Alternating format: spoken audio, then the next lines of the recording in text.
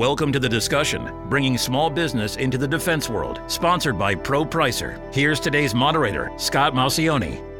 Welcome, and thanks for joining us. Today I'm speaking with Michael Weaver. He's the Director of Operations at ProPricer. Michael, thank you so much for joining us.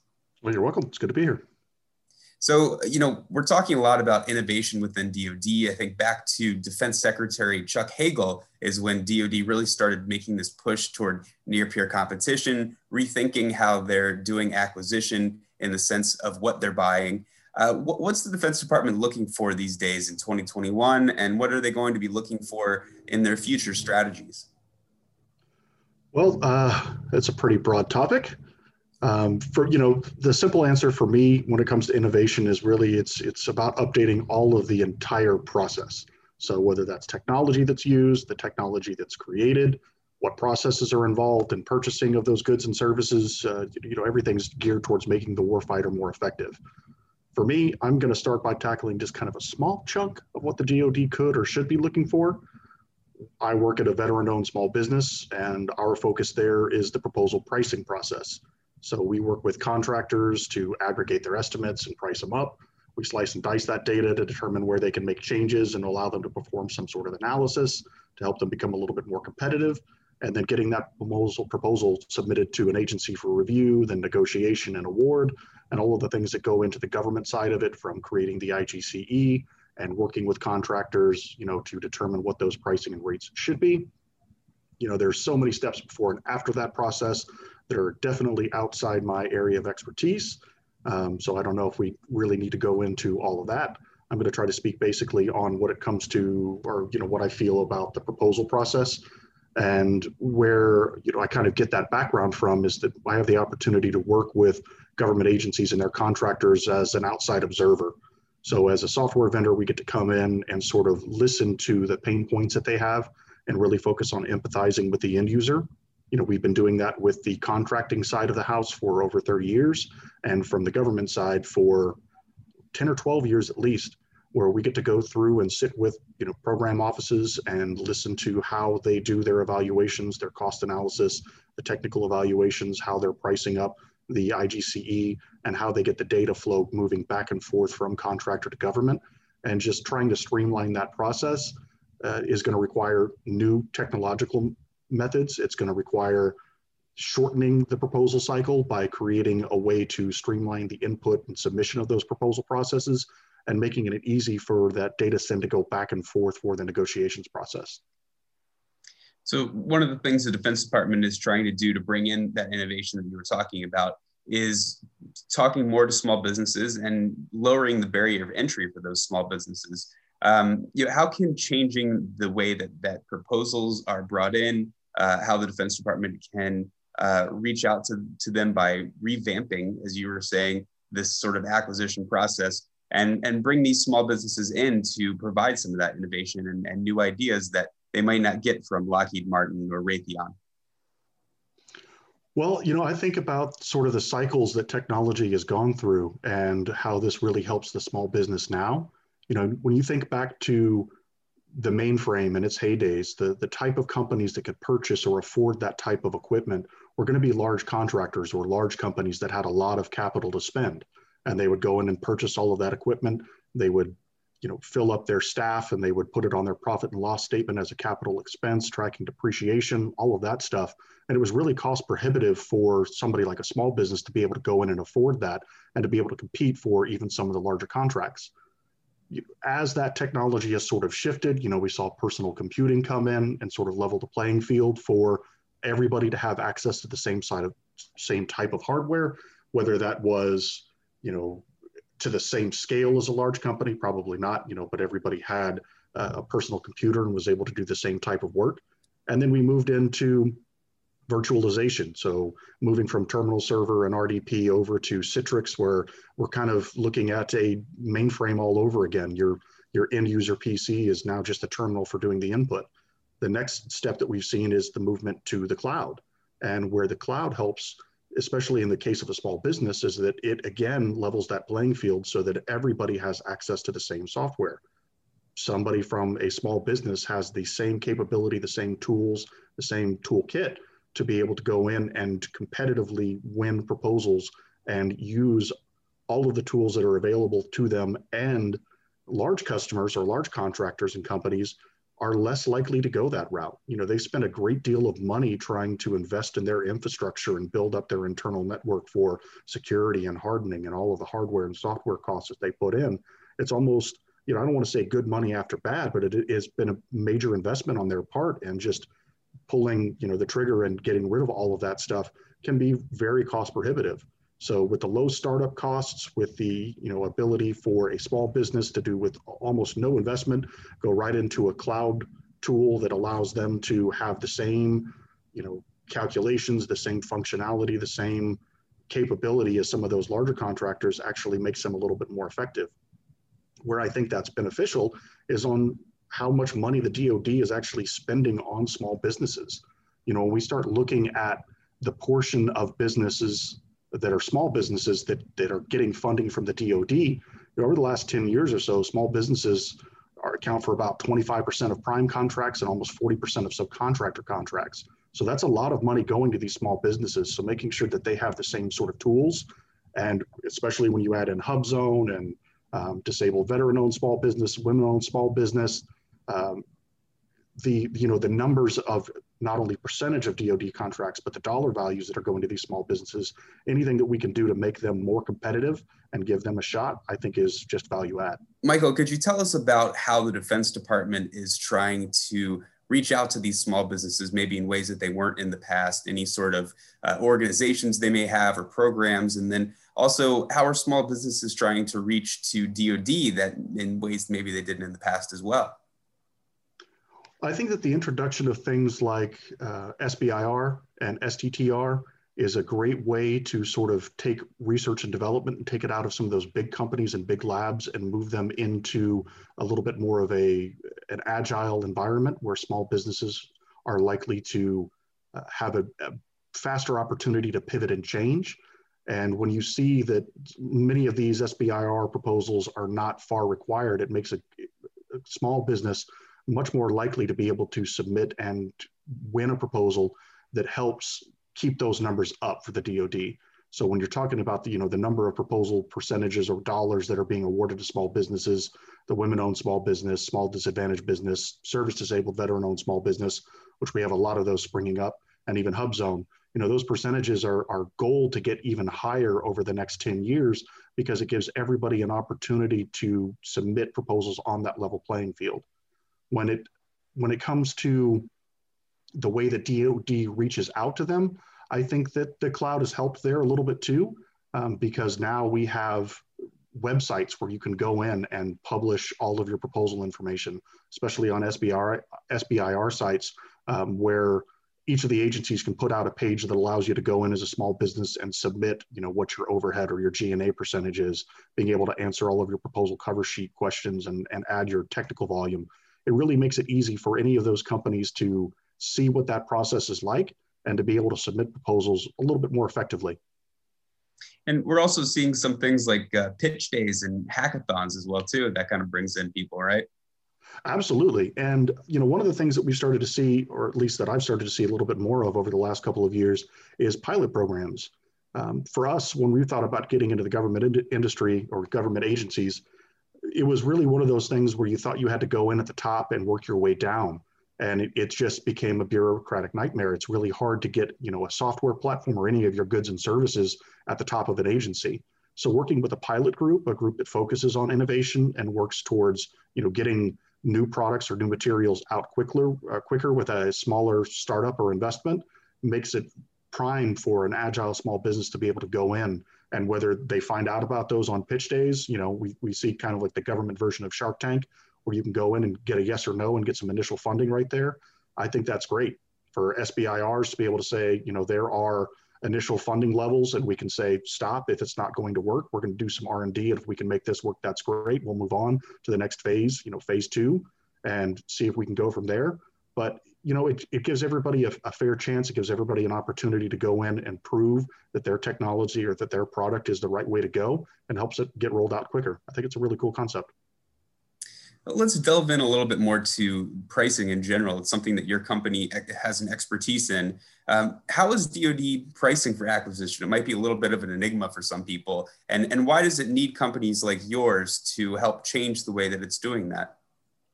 Well, so there's a couple of answers to that question. I'll start by saying that one of the areas that really interests me right now is OTAs, or the Other Transactional Authority. For years and years, we've prided ourselves on being, one of those software vendors that can provide outputs that are FAR and CAS compliant. But with OTAs, that sort of goes away. Those proposals can be awarded in under a month. You're lessening a lot of the bureaucracy that takes place during the proposal award process and even the audit. And, it makes it easier for people to come up with that number and submit it. That doesn't mean that that number is always going to be correct. I don't think we're ever going to get rid of the FAR. And for me, that makes a lot of sense, especially when you're thinking of like large programs, so weapon systems and aircraft, the big ticket items, wrapping your mind around the total hours and all of the costs and everything that's included in that, misestimating or misquoting even something as small as 0.5% on a proposal that's going to be in the $1 trillion range or hundreds of billions of dollars range, we're still talking about millions or billions of dollars that could be misspent or misclassified. So from the small business perspective, even if you're going through those OTAs where you don't have to be FAR compliant, one of the ways we can really help is to create a standardized process for you. You may not need to be FAR compliant, but you still need to have great insight into what you're doing. So being able to justify, even if it's just internally, what those numbers are to make yourself more competitive, that just makes sense for me. But we always tell our small businesses when we sit down with them that, we do help standardize that process. We eliminate formula errors. You're not just copying a sheet that you've worked on before that may have embedded issues or fat fingering on numbers that you don't find until likely when you're getting audited. That there's a key advantage to having a permissions-based system that says, here are the users that can have access to this system. Here's what they can do inside of that system. When you look at either a homegrown tool or Excel, you're likely to be able to see, especially in an Excel file, where anybody can go in and make any change any place in the document. So even creating new acquisition methodologies like OTAs, the benefit of using a pricing software still makes a lot of sense because you can hot swap your pricers in. You don't have to worry about what type of program they worked on before. All of the resources for your labor categories are predefined. Your rates are set up and reusable. You've got that one-to-many relationship that allows you to update your rates as they come in and reuse them as many times as possible. It just makes it easier for them to go in and knock proposals out faster, spend time doing the estimating, getting that part right and doing the analysis, trusting that the numbers are right, and then submitting it knowing that you're going to be more competitive because you were able to do the analysis rather than making sure that your formulas were right. We're going to take a quick break. My guest today is Michael Weaver. He's the Director of Operations at ProPricer. I'm your moderator, Scott Maucione, and you're listening to the discussion Bringing Small Business into the Defense World, sponsored by ProPricer on Federal News Network. Procurement is changing, so should your software. With ProPricer's database pricing solution, Excel spreadsheets become a thing of the past. Procurement time can drop from months to weeks. Used by the top 10 U.S. defense contractors, ProPricer continues to innovate and meet industry requirements while keeping a level of flexibility that allows each customer to effectively price in their own way. ProPricer, the #1 pricing and cost analysis software. Learn more at ProPricer.com. Welcome back to the discussion Bringing Small Business into the Defense World, sponsored by ProPricer on Federal News Network. My guest today is Michael Weaver. He's the Director of Operations at ProPricer, and I'm your moderator, Scott Maucione. So, Michael, we were talking about pricing earlier, the importance of accurate pricing. What kind of strategies can companies use when they're pricing their bids, when they're trying to decide what they want to quote the government? So is it better sometimes to go a little lower to work with your competition and maybe outbid them a bit? Is it all about accuracy? Where would you, kind of consult with companies and help them out in those sorts of ways? Well, the risk involved with going a little bit over or going a little bit under is definitely there. It really depends on the contract type. So if you're restricted in saying, hey, we're going to do it for this cost and that's what it's going to be, if you underbid by too much, you could really hurt your profitability there. And so, you may win a contract that you really don't want to win because you've put the wrong numbers in place. Where I think that it really helps is having really good coordination between the estimating and pricing teams. a lot of times that they're at odds with each other. The estimating team does things a certain way, and they've got to get it to pricing for them to go in and be able to build up and find that things are, priced right, or that the statements of work and the basis of estimate and all of that's undergone the peer review and the proposal review. So getting those teams to work together, I think, is really important. But a step above that or beyond that, I think it's really important to understand how your rates work. A lot of times, especially in the small business world, we've had customers that have come in and said, well, what should I use for an overhead rate? And that's not really something that anybody can tell you other than the people that you have working in your finance group. And so as you start hitting that threshold where you have to start disclosing those numbers and you get audited, you want to make sure that you're not being kicked back or that you're not getting any challenges put against you because you can't justify any of your, your overhead rate or your G&A rate or any of your unrecovered costs and how you've allocated those into your proposal. It's really important to make sure that the garbage in, garbage out, right?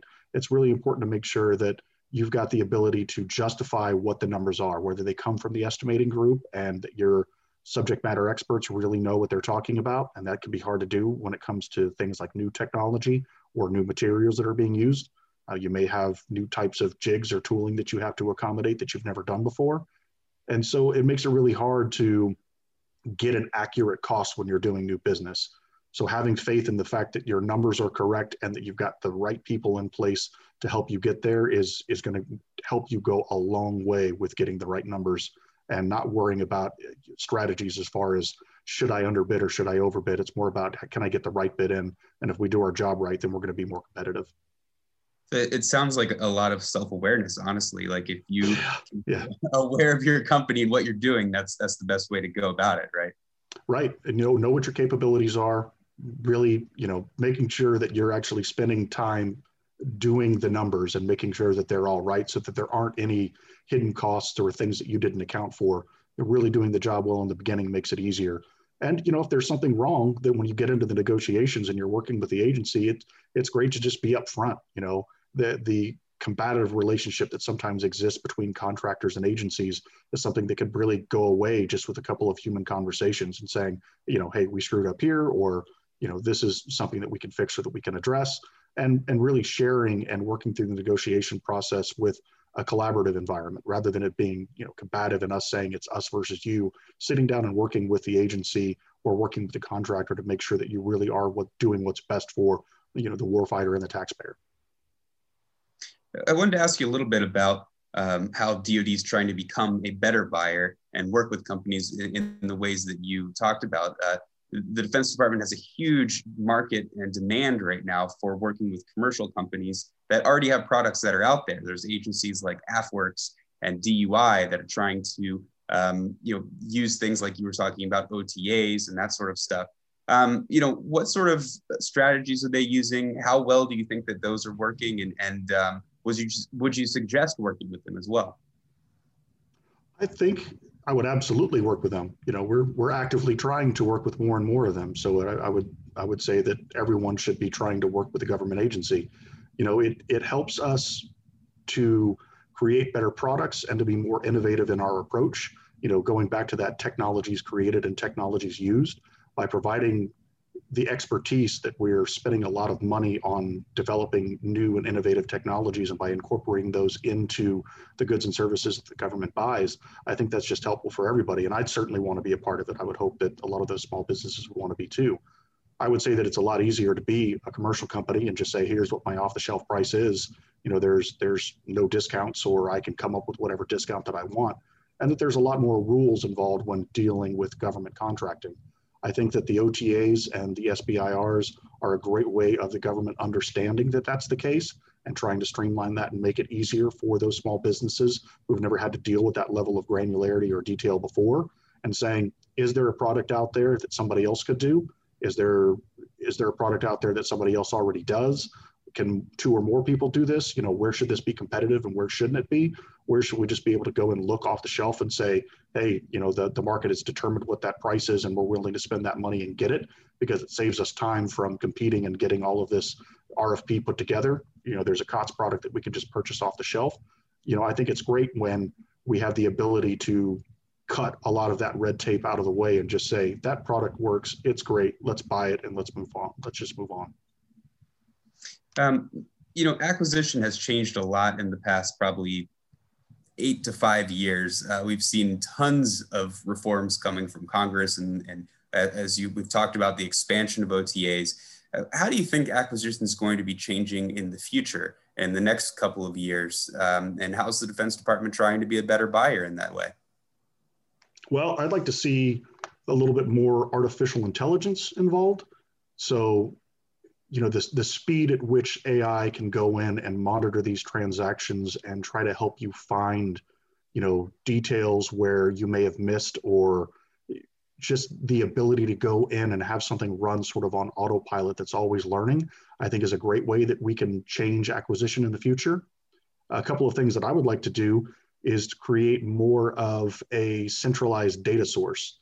It was actually on a panel that we did with FNN a couple of years ago, where we sat down with a lot of program officers and contract officers and administration to kind of listen to what the pain points are that they really had. And some of the stories that they told were kind of eye-opening for me sitting in the room. And we were talking about, hey, we may have purchased something like this before and we may have gotten a better price on it this time, but we still don't know if we're getting a good price compared to anyone else that's purchased it or something like it in the past. Being able to share that data, or as a contractor submits a set of forward pricing rate agreements to, an agency, having DCMA being able to share that information a little bit more effectively and quicker, or even allowing different agencies to pool together and buy at higher values. So if two or more agencies can pool together, or even within an agency, to be able to go across all of their agency and say, who else needs this? And let's make sure that we all buy it at the same time, is a great way to get a better price on the types of goods and services that they use. So I hope that there's a little bit more of a centralized platform. I think that CBAR was a good start, but I think that there's a lot of room to improve for being able to go in and see what other people paid for things. And I think it would be great to be a part of that, to be able to go in and build an application that sits there and monitors, all of the buying and spending that the government does for them to share with each other, controlled, of course, and to allow them to be able to say, hey, who else needs to buy this widget, or who else needs to buy this tank or aircraft, and pooling together those resources and seeing what everybody's spending will help everybody get a better deal. So you talked about how creating some sort of repository for good data about pricing can really help the Defense Department. Would that be a win-win situation, in the sense that it could help the Defense Department save money while also helping these companies maybe make better profits, or give the Defense Department what it needs better? Well, it's definitely going to be a win for the government, because especially when it comes to generating the IGCEs, being able to go in and say, okay, if we're going to let this RFP out and we want to know how much something is going to cost, can we base it on any work that's already been previously performed? Or can we take bits and pieces of other projects and sort of allow our technical evaluators to go in, or the people that are building that IGCE up, and say, hey, we think we know what the number of hours or the type of people that should be doing this work are, and giving them access to more and more information, and being able to catalog that in a way where they're not just looking for that information and having it be readily available. This is where I think the AI, comes in handy, is that as you start writing an RFP, wouldn't it be great if it says, oh, by the way, somebody else did something just like this. It's within 90% of the criteria that you're writing, or some of the CLINs or WBS structures match. I think that's very beneficial for the government to be able to say, okay, let me use some of these bits and pieces of this and factor things up or down, or make adjustments to it, so that our IGC is a little bit more effective, and it helps us, do a little bit better on the buying side. From the contractor side, they probably hate me for saying everything that I just said, giving the government the power to say, I know that we're not getting a good deal, but I would hope that their commitment would be to being competitive, knowing that other companies out there, especially the small businesses coming up in the world, and being able to do more and more of the level of effort on a proposal. I would hope that those contractors would want to be more competitive in doing what it takes to compete with all of the other companies that were going to be doing the same thing, because somebody's always going to try to undercut you. Somebody's always going to try to do it less. We want you to get the right thing done for the right price, rather than sacrificing one for the other. We've got about 90 seconds left, and I wanted to ask something about the supply chain. It's something that's been affecting the way that companies have to work, considering the United States is looking for different ways to supply certain materials, and then also that certain materials are just not as available. How's that affected businesses, especially during this COVID environment? Well, COVID has had a pretty crazy impact on everyone. It's not just about supply chain, but I don't think we have the time to get into that. We've seen some goods and services actually really increase in price, just from a personal perspective. I can think about going to Home Depot or Lowe's and taking a look at the price of lumber and seeing that the demand is so high for it that the prices are skyrocketing. And I think that the same thing is holding true to some of the goods and services that the government is buying.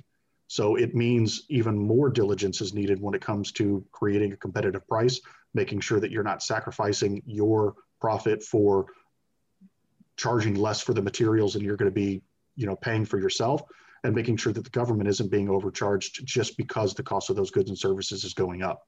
So it's going to take a lot more coordination than I think we've ever had to deal with before.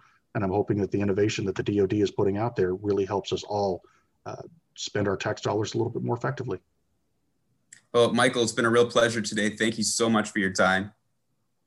Oh, absolutely. It was great getting a chance to talk to you. Thank you.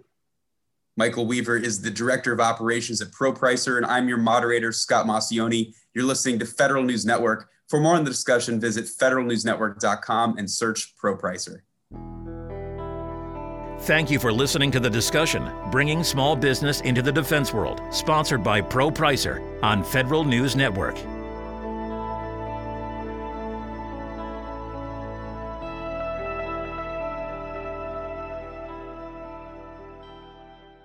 Procurement is changing, so should your software. With ProPricer's database pricing solution, Excel spreadsheets become a thing of the past. Procurement time can drop from months to weeks.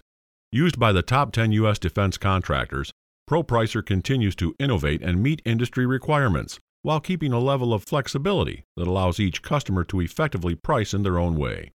ProPricer, the #1 pricing and cost analysis software. Learn more at ProPricer.com. Hi, I'm Mike Richmond of the U.S. Department of Veterans Affairs with this VA Research Nugget. Did you know that VA researchers invented the first clinically successful cardiac pacemaker?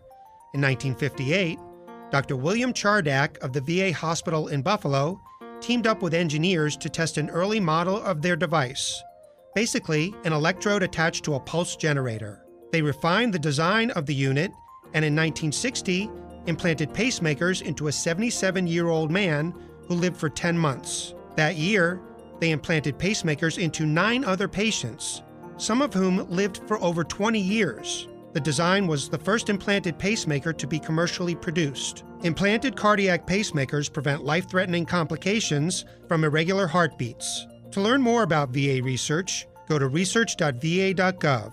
That's research.va.gov. I'm Mike Richmond.